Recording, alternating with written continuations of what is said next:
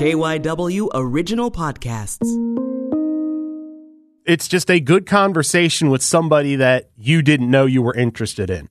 I'm Matt Leon, and this is One-on-One. I spent 8 years in uniform, I guess, 7 or 8 years first. That's when you really, learn. When I was a young officer, we had a robbery at a 7-Eleven. You're young, and we were chasing a guy on foot, and we got him, and he was sawed off. And I remember after we got him, and it was loaded, and the bullets were, huge, and I was thinking, holy moly. We had some bank robbers. And our guest this week is the head coach and general manager of the National Lacrosse League's Philadelphia Wings, Paul Day. Paul, thanks for coming in. Thanks for having me. I'm pretty excited to be on a podcast. So I spent a lot of time listening to sports podcasts. So it's thanks for having me on. And we appreciate, this is the grind of the season. How much fun, as we're talking here in mid-January, has year 2 of the Wings been for you? It's been real fun. It's a real good group of guys. Same as last year, a good group of guys, and we've added a lot of depth, but it's been fun. We've been on the road a lot, so we're finally getting here for a couple of weeks in a row, which is great. It's a great environment in Philadelphia, and it's funny. I'm a retired police officer, so when you say the grind used to be for me, Monday to Friday to lacrosse at 5:30 in the morning, do video before I go to work, video after, try to stick some family time in there, plus, do a good job as a police officer. So this isn't a grind for me. I fly in and I do lacrosse all week, take care of the family, and really it's, I'm pretty blessed to be able to do this in Philadelphia. I want to talk about your life with police, but what's your earliest memory of lacrosse? When do you remember your first intersection with the sport? Yeah, probably just playing myself. My brothers both played. My one oldest brother's a hockey player. He only played a few years and gave it up, and he's 7 years older than me. And my next oldest brother, I'm the family of 5. He's 4 years older. So I played with them in the yard, and then started playing when I was 3. So I'll be 52 this summer, so almost 50 years. But that's my first memory of lacrosse, is playing in the yard with them, and then actually, playing as a 3 or 4 year old. I don't remember that, but I remember playing in the yard, just like I play with my kid now. And you are from Canada. Yes. So we all know hockey in Canada. At that time, where was lacrosse as far as in the national consciousness as opposed to hockey? So lacrosse is a lot older sport than hockey. At one time, not too long ago, growing up in Peterborough, Ontario, not far, hour and a half from Toronto, northeast, it's a huge hockey town. So I played hockey with the same guys I played lacrosse with, and very successful city, hockey and lacrosse. Peterborough Pizza there. I grew up playing lacrosse against Brendan Shanahan, president of the Leafs. Played hockey against him too. Joe Nieuwendyk was the best player. Everybody knows Paul and Gary Yates, so we were all around the same age. And Joe was the best lacrosse player in Canada in the mid-'80s when he was going to Cornell. He was fantastic. So at one point, lacrosse was the national sport of Canada, until I think the 80s. Then it became the national sport for summer, and hockey became the national sport. So, yeah, it's it's come a long way. I think the field lacrosse game in the U.S. has really helped grow our game in Canada. My little guy starts field lacrosse in April, I think a couple weeks after his hockey season starts, and then he goes into box in the summer. So everybody plays a lot of both now, and but growing up, it was huge in the summertime, and hockey was huge in the winter. When did you start to realize you were pretty good, that lacrosse was something that might be a part of your life past just, childhood, high school, whatever? Yeah, late high school. Actually, I was a football player in high school too. I thought I was going to play college football in Canada, and decided to.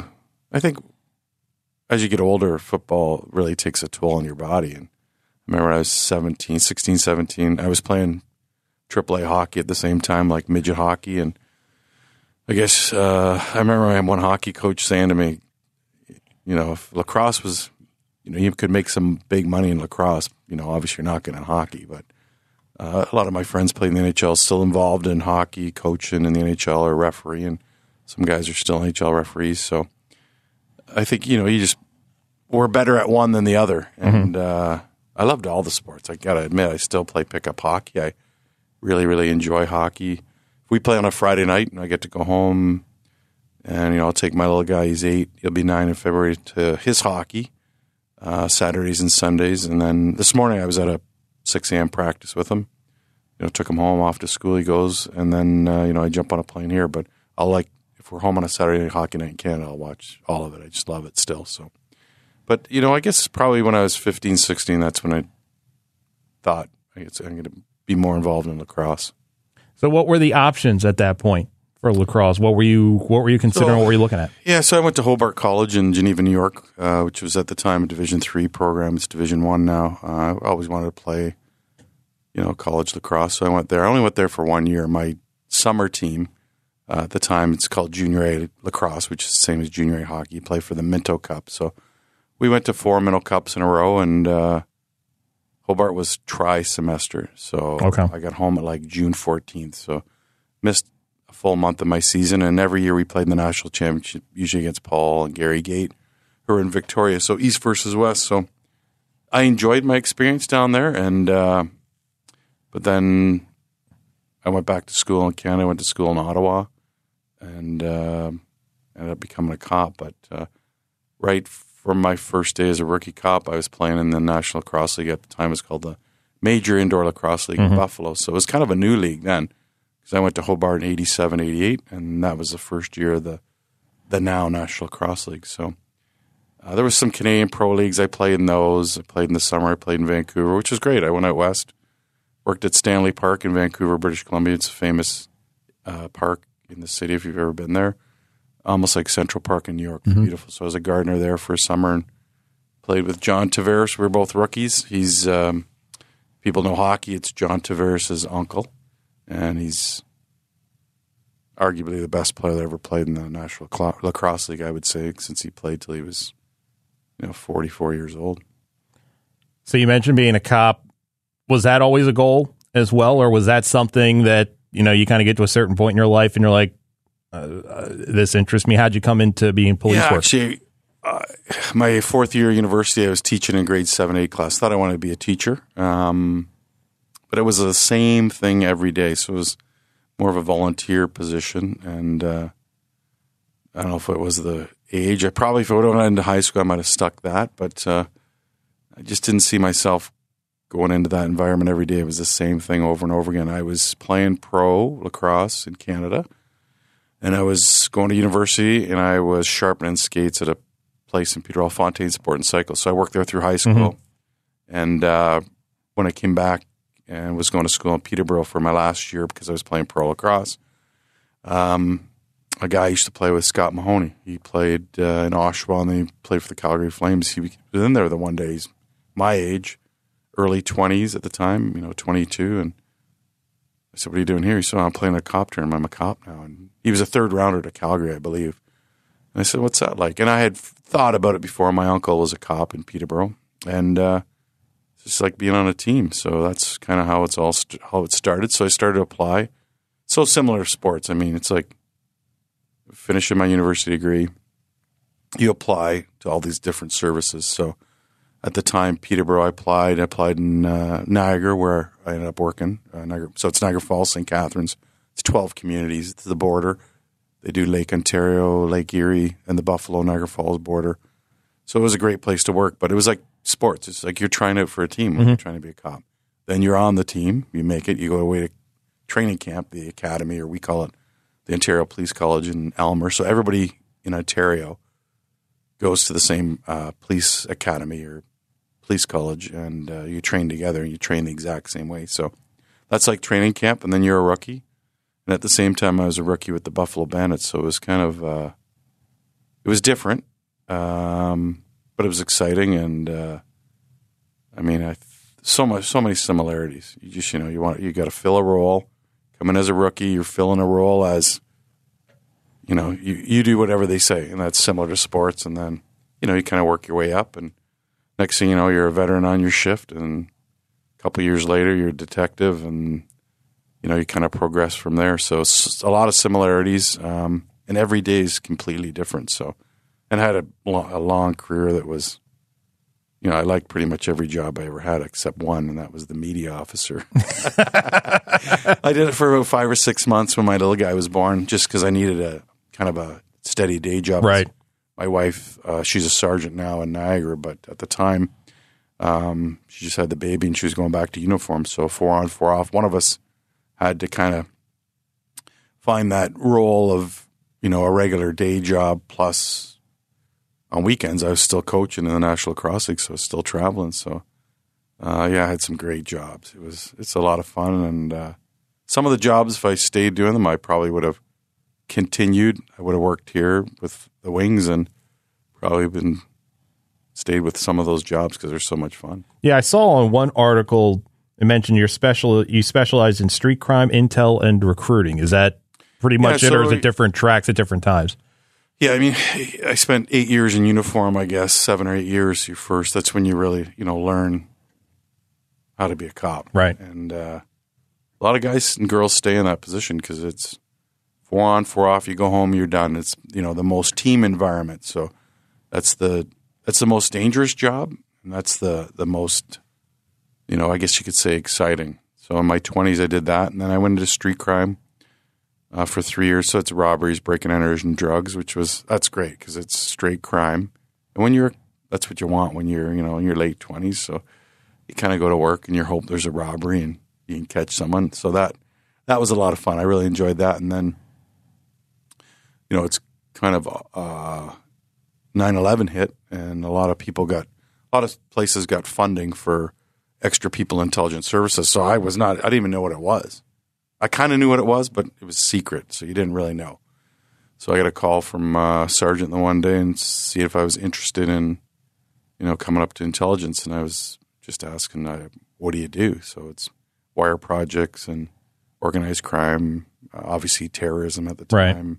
You name it, street gangs, all that stuff. So I think I went up there and I worked a long time up there. And that was a lot of fun, following people, driving pickup trucks, a van, summertime wearing shorts and a T-shirt, flip-flops. It's just, you blend in and no one ever sees you. And it's like the TV police. Because real policing is paperwork and it's not what you see on TV. We were like the TV police. So, a lot of things you work on for 6 months or a year and no one ever sees you, and then there's a kind of a huge takedown. But yeah, it was a lot of fun. I would have stayed there for my whole career, but eventually they tell you you're out. So then I finished up in recruiting for 4 years. I was a sergeant in recruiting with the hiring.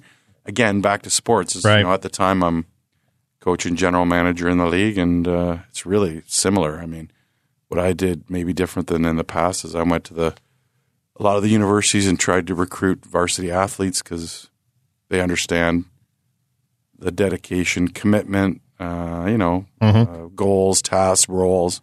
So a lot of the men and women I hired were varsity athletes and, successful. And I still talk to them. My wife works for the service. So that was a lot of fun to finish in that role. And again, it was 4 10-hour days. So you got to have a normal life and jump on a plane on Fridays and come back Sunday and, have a little more time with the family during the week.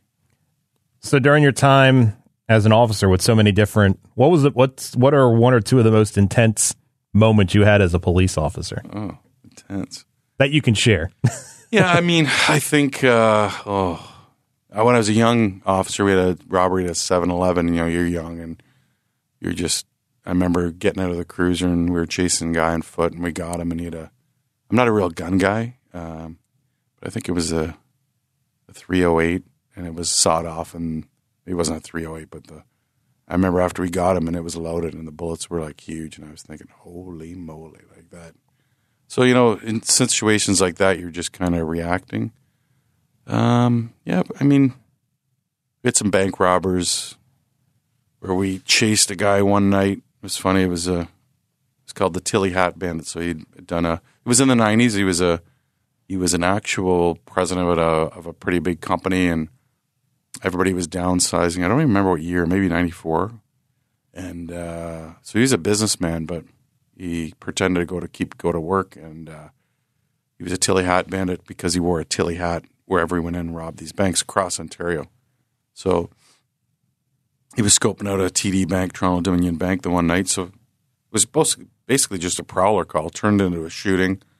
And, we ended up arresting him in a schoolyard at night, but the next morning they go into school, so there's they find bullet holes in the classroom, so you don't even know. Right. We get him in a schoolyard. He has no gun on him at the time we found the gun, but at some point he's probably shooting at us, and we don't even know because it's winter time and you're chasing them. So, situations like that.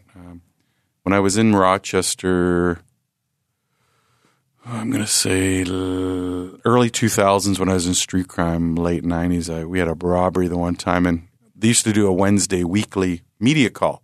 So each team, whoever we're playing this week, we play New York at home. So it'd be Reggie Thorpe and myself on the call with all the media. So they didn't have to call you individually, but we had a bank robbery go down, and I'm within minutes. And he was wearing a very special kind of hunting suit. So I'm in the Canadian Tire right after, because it's a mile or less from where the robbery took place, going through these hunting area to see if maybe bought it and we catch it on video. But I'm actually on the call with the media. At the time, I'm doing two jobs, but those situations happen all the time. You'd be having to do something lacrosse related when you're, following someone. Yeah, I mean, it's every day was different. Some of the most dangerous things are when you're in uniform. It is, those two things I just mentioned, like domestics, where you expect the unexpected. Yeah. And just a traffic stop. One time early in the morning in a real nice neighborhood, a guy on the shift, it's a stolen car. So he's following the stolen car, goes off the neighborhood, and nothing. You don't hear him. He's off with the car. Well, he pulled up, and the kid started kind of driving away in the car, put it in reverse, and went right through the house. But I came around the corner. I just see the kid running, but I don't see the car because it's through the house. So he's in bad shape. I don't even know. So I chase the kid, get him. I'm young at the time.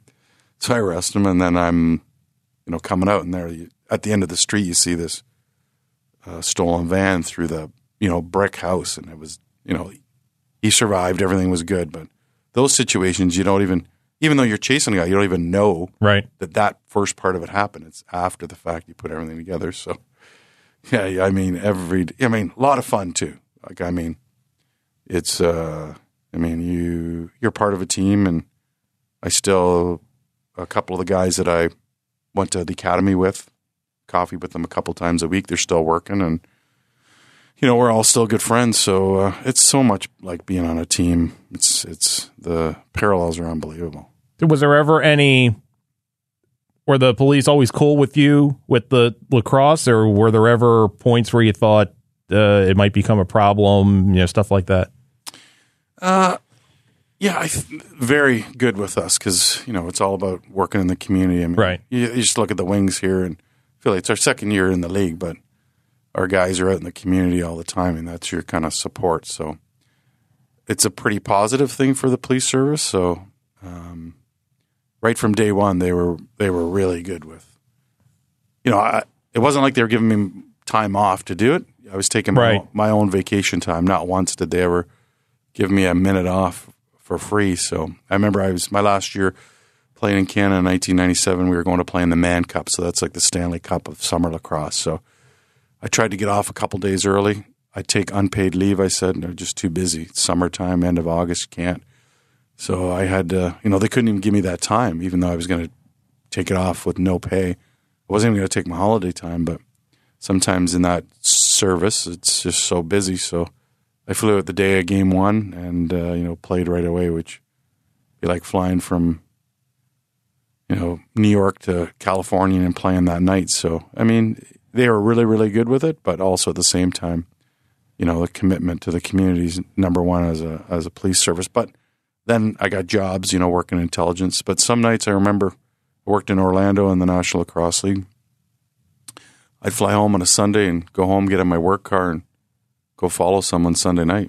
And that's the reality of it when you're working on a project with a team. But I loved both those jobs, so I would have, I'd do that today if I could.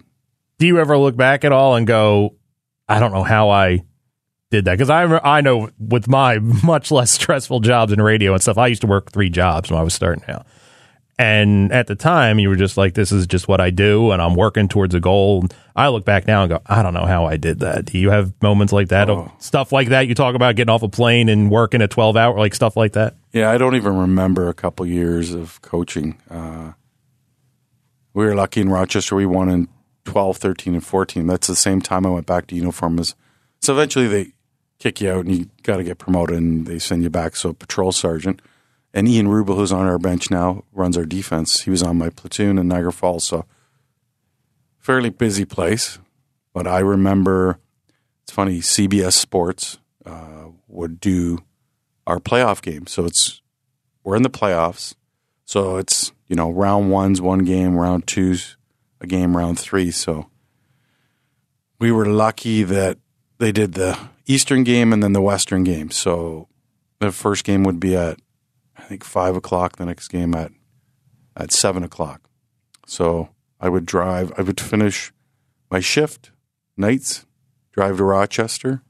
So from Niagara Falls, maybe an hour and a half. Mm-hmm. Sleep for a couple hours, get up, do video, go to shoot around, sleep, go to the game, coach, we'd win, right back to Niagara Falls and work my second night shift. And then the next day, obviously, I had off, which was great because we worked 2 days, 2 nights, 4 off. So for 3 weeks in a row in 2013, I did that. And then we're going to the finals in Vancouver.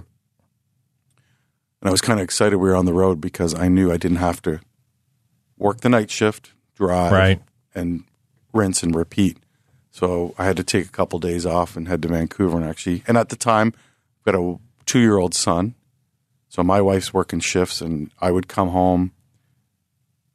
Day shift start at 4 a.m. for a sergeant. So I'd be up at 3 because it's a half an hour drive from my house. And then I'd meet my wife. It was like a divorce, but we were like newly married. But I'd meet her in St. Catharines on the way home, pick the little guy up because she's going in on nights. Right. And then get home, and he'd be up till 8 playing hockey with me. And I've been up since 3 a.m. I was like, those 2 or 3 years were unbelievable. Not on this plane as much because I lived close to Rochester. And at the time, Buffalo and Toronto were in our division. So you get quite a few games you could drive to with the family. But yeah, those 12, 13, 14 were unbelievably difficult. But again, difficult. My wife, who's working shifts, and then while I'm gone on the weekend, she's parenting. So right, and she's still doing that today. She's sleeping right now. She worked nights last night, and then I took him to hockey, and she got home at 4 a.m, and then I left the house at 8:30 to come here, and she'll parent. She's back in on nights tonight. So you always look to family for a lot of help. That's for sure. When does coaching start to come into view? Did you always think when you were done playing lacrosse that you would lead in that direction? Yeah, I think so. Even in high school, I coached the girls' high school hockey team with some teachers, and most of the time I was captain of my teams growing up, and I think it just maybe probably thought the game more than the people that I learned from in Peterborough. So growing up there, it's at the time about 70,000 people. It's closer to 100,000 now, but guys play junior A. They coach the Tyke, novice, Pee Wee, Bantam. So you have kind of the same system. So then obviously when I got to junior A, I'd already learned from all these players. So then it was my turn to start to coach. So, I guess I learned from some really good people that I'm still involved with. I run a team in Peterborough. I'm 3 hours away. It's called the Peterborough Lakers. So the Petes are the junior A hockey team, famous junior A hockey team. They probably, average maybe 2,000 a game. Well, in the summer we average close to 4,000 a night in lacrosse. It's a huge lacrosse town. So those guys that I learned from, they run that team. They're on the board of directors, and then I'm the general manager. So still to this day, I look up to all those guys that kind of taught me the game. So yeah, I think it was always this is a funny league in the old days. I only played in Buffalo for 1 year because we were allowed 6 Canadians. Philly was allowed 3 Canadians. Rochester was allowed. If you're a border town, you're allowed more because it was owned by 2 guys out of Kansas City. Great guys. They started this league, Chris Fritz and Russ Klein, and they had a heavy influence in Philly. So after my first year in the league, well, you got 21 Canadians in the whole league. I'm 22, 23 years old, and I'm average at best as a Canadian. I'm not, John Tavares and these guys. So they brought their guys in, and I went to training camp for a couple of years, and then next thing you know, I'm like 26, and I'm offered an assistant coaching job. I'm making like twice as much money as a player, and I'm coaching guys that are all older than me. So up until about 10 years ago, everybody in the league, my first head coaching job, I was 29. So most guys were my age that I played with or against.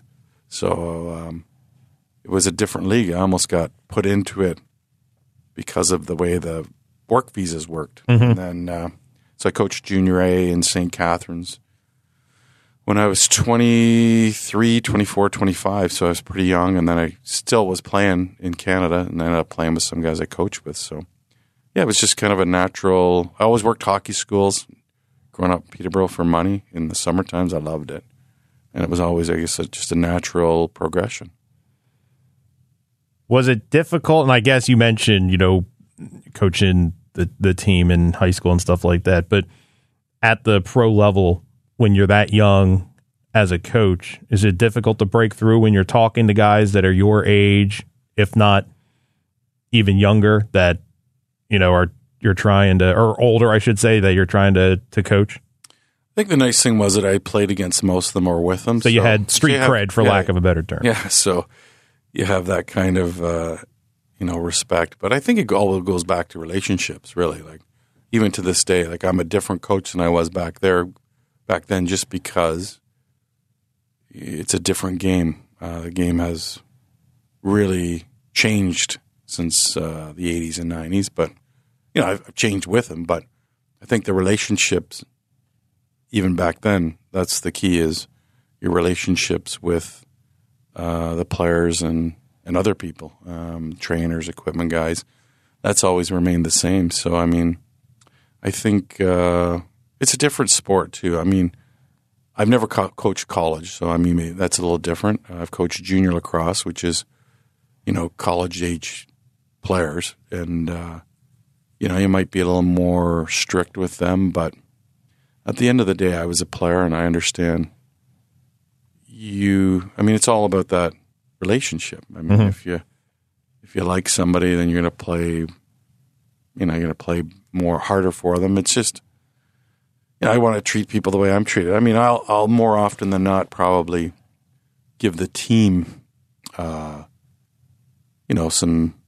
some words, but individually, it's that more of a quiet, talk to them on their own. I think it's all really about relationship building. Time to take a break here on One-on-One. We will have more with Philadelphia Wings head coach Paul Day right after this. It's the smart look at the issues catching fire in Philadelphia. Flashpoint. What we have is a crisis. This goes way beyond just the perpetrator. You know how many times I had stopped people in front of my house from shooting up? It was a moment where black and brown people on the margins got to say, no, we've been hurting. I think we forget that you came from somewhere else, too. Host Cherry Gregg walks you through the flames. On air Saturday evenings at 9:30 and Sunday mornings at 8:30. Or search the Flashpoint podcast on the radio.com app. And we are back. Our guest this week on One-on-One, Philadelphia Wings head coach Paul Day.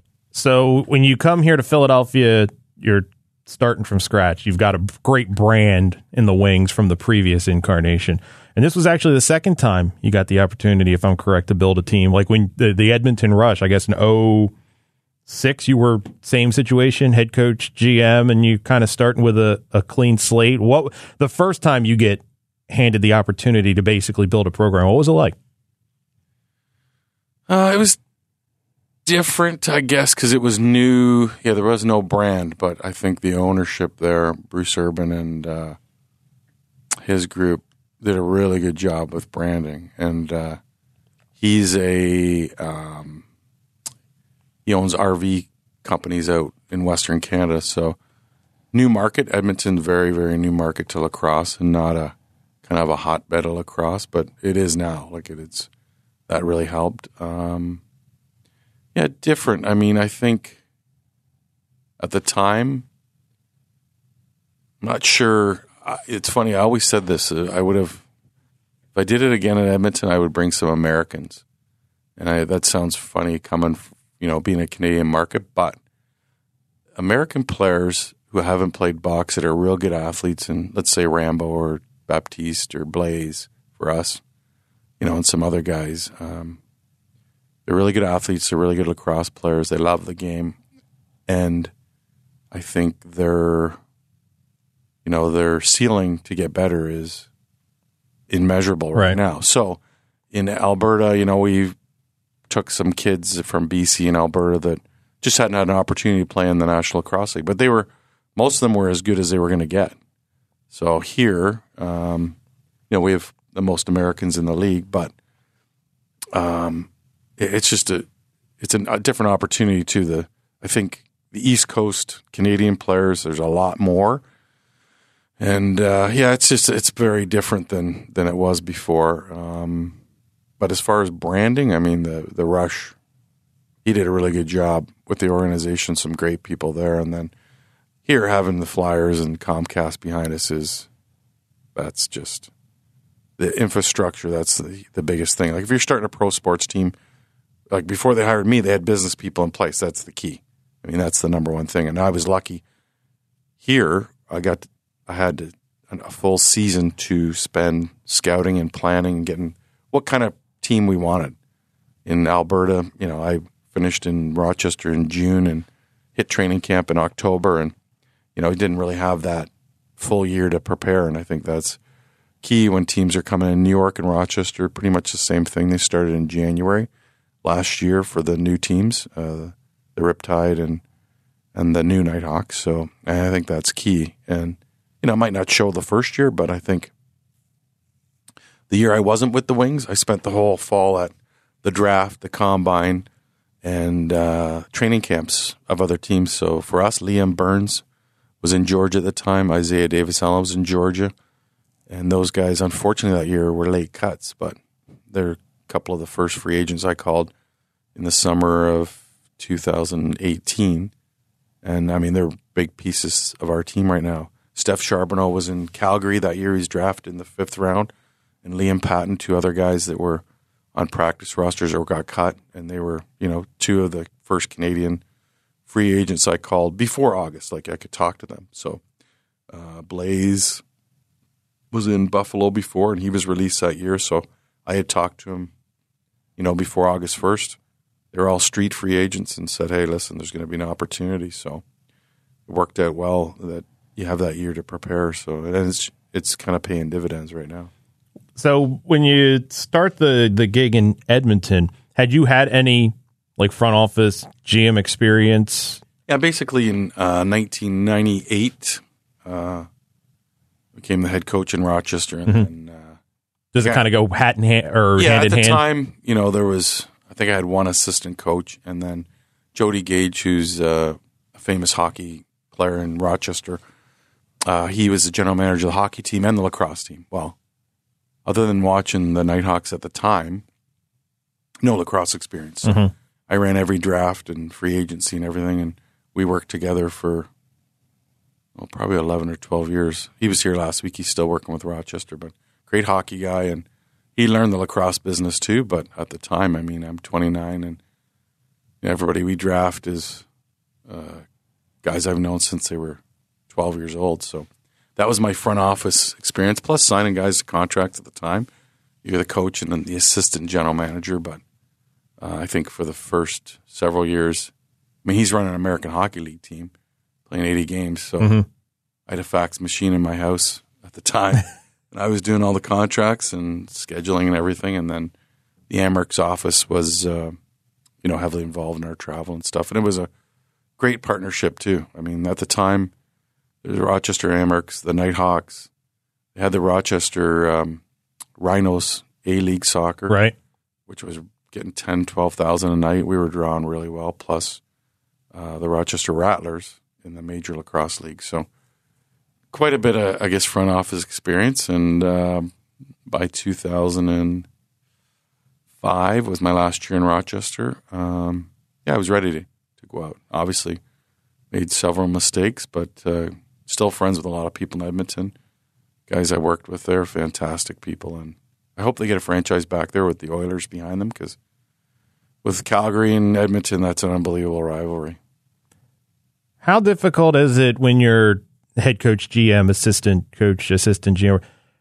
Is the juggling match of, you've got to coach a guy, you want a guy to get better, and also dealing with the business side and the cold, hard numbers and stuff like that. Is it a difficult dance at all, or do they kind of complement each other more than you think?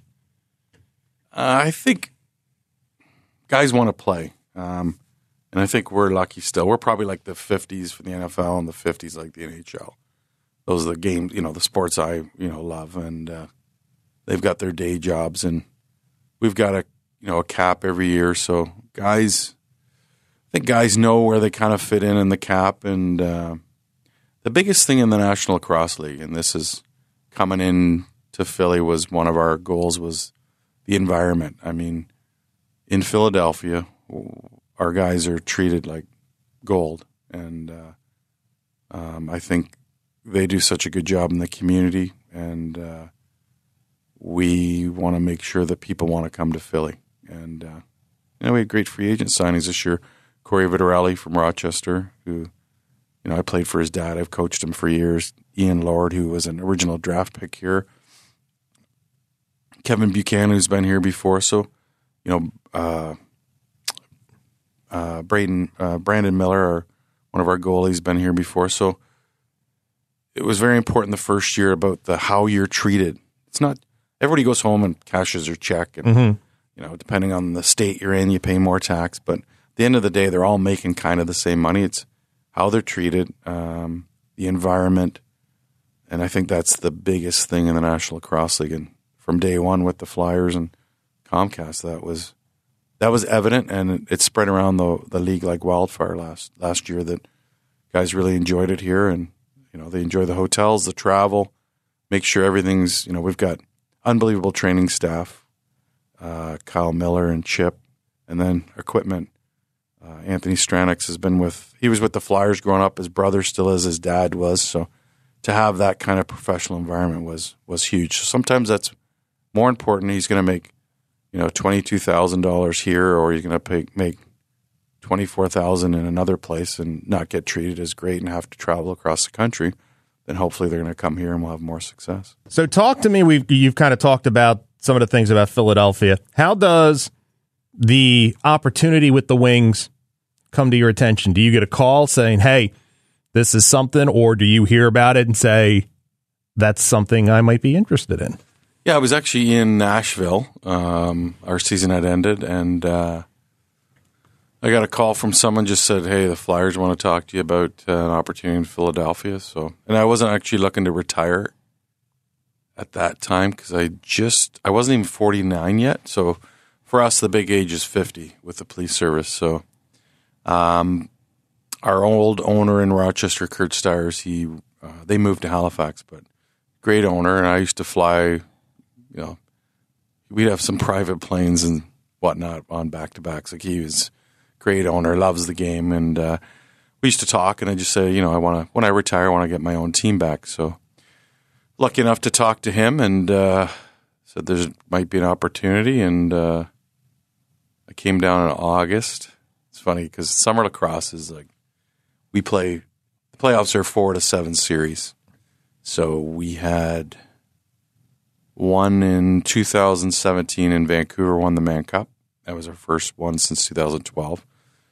And then 2018, we're playing in the playoffs. I think it was the first round, and we had lost the night before at home. And then I jumped, 4 o'clock in the morning, head to the airport in Toronto. I don't even remember that flight. And I already got a suit on. And I come to Philly, get picked up at the airport, and it's just in and out pretty much the next day. But, my friend had played for the Flyers, so I'd spent a lot of time in Philly in the late 80s, early 90s. I was just, and played here. I played the Spectrum, coached here. It was just a fantastic market. And I remember, someone takes me upstairs to the meeting room, and I met Sean Tilger at the time, and then Paul Holmgren comes in, and I know who Paul is. Like, I'm a hockey guy. So I probably had met him maybe when I was in my late teens, early 20s when my friend was playing for him, but not really. So spent the day with him. I had a PowerPoint presentation about, culture and how the league's looking, expansion, everything. And that was, I think, in August. And then they had to go through their due diligence and interview other people. And but I mean, I think I went to the practice facility the next day and just thought it was a great opportunity. And so I got the call, I think, in May or June in Nashville. And then, fast forward 2 months, I come. And in the meantime, I actually retired August the 1st, I think. Or maybe, no, it wasn't until October. Sorry. So the opportunity came up, and I pretty much started working that fall. And I spent September, once the Mann Cup finished, so we went to the final in Peterborough and we won. And that finished. I went to everybody's training camp, was scouting, went to the draft. Funny, I wasn't really even employed by them because contract didn't start till January, which was fine because I just had retired. I kind of worked for free for about 3 months because I didn't want money because it's Canada. We're getting taxed on everything. So I'm like, hey, listen, I don't, there's a contract can't start till January. I'm like, no problem. I don't want to get paid. So I did the first 3 months just traveling, going to camp, and which is great. I brought my little guy to, training camps and we watched games, and, at the time he's probably 6. He loves it. So, I think we talked about it before. Growing up in Peterborough, I ride my bike to the library and watch the old 8mm tapes on the old Wings in the 70s. And those are guys from my neighborhood.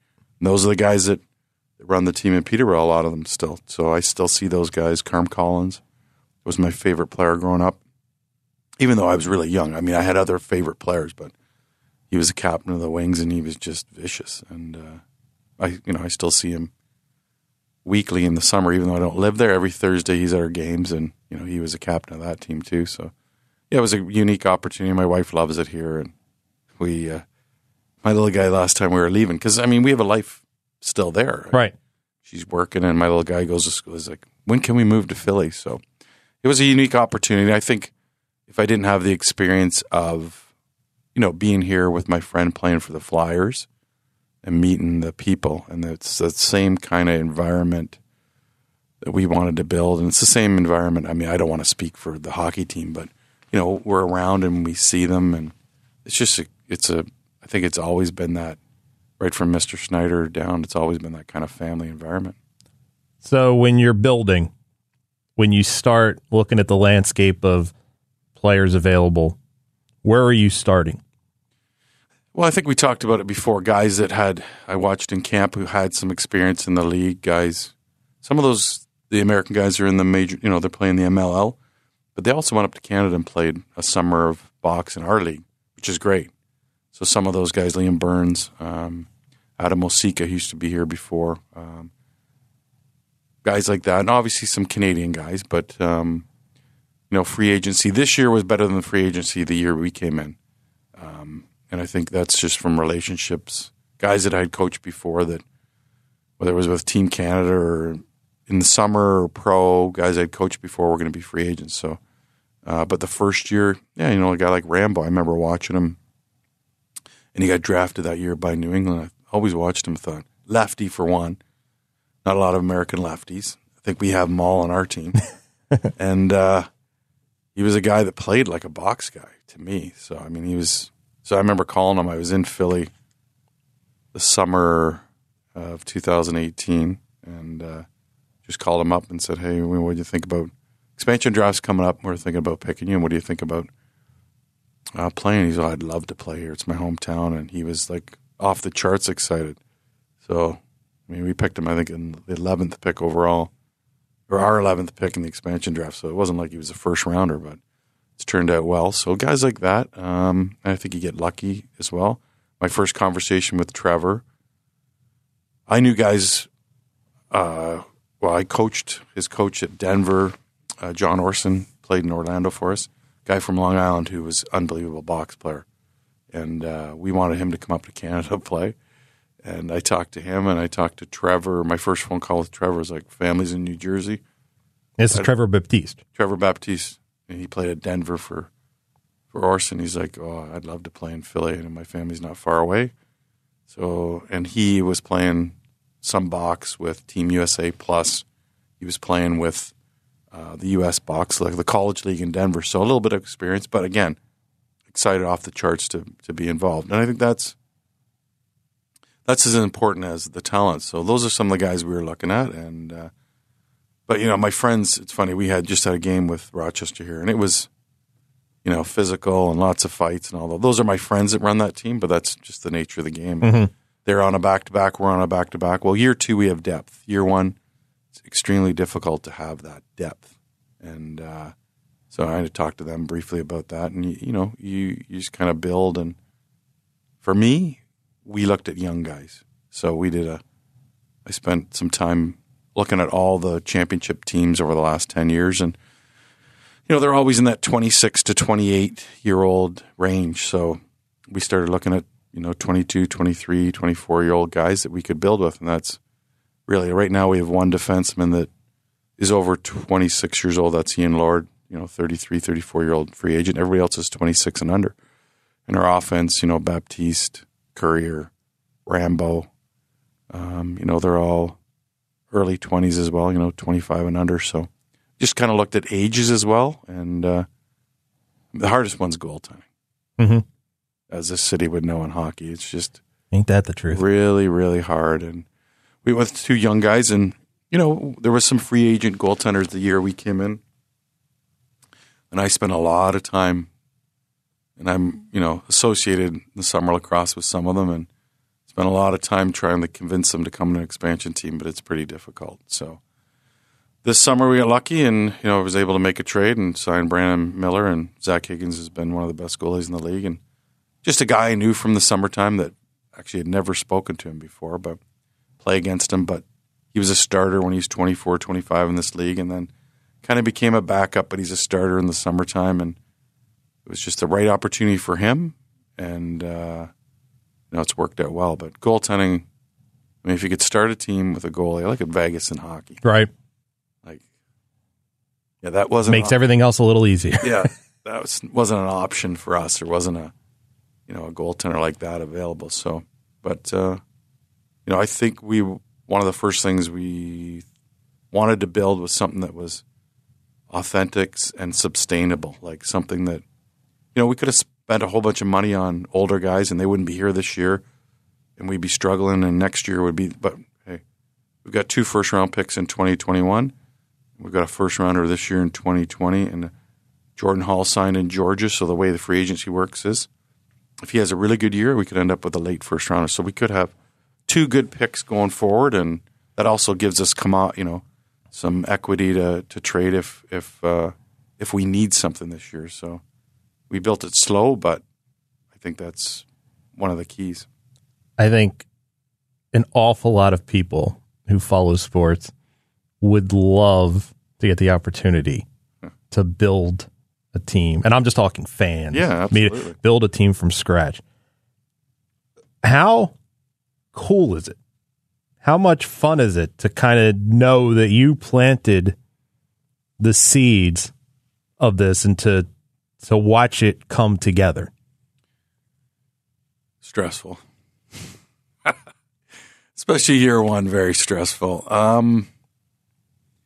That being said, having the infrastructure here is huge. So that was big, having the support. I know what I'm doing lacrosse-wise, but guys have bad days, bad injuries. This last year we had 5 season-ending injuries. So we lost 8 games by a combined 12 goals. So stressful, but I think maybe being a little older, not being 35, being 50 years old, 49. I've got lots of experience, and really like the coaches we brought. Tracy Kelusky, who has played here his last year before he retired. He's a Hall of Famer, and then Ian Rubel won a bunch of championships in Toronto in a really good environment. So really good people, And then was the key with the players, is bringing in really good people and watching those players grow as a group.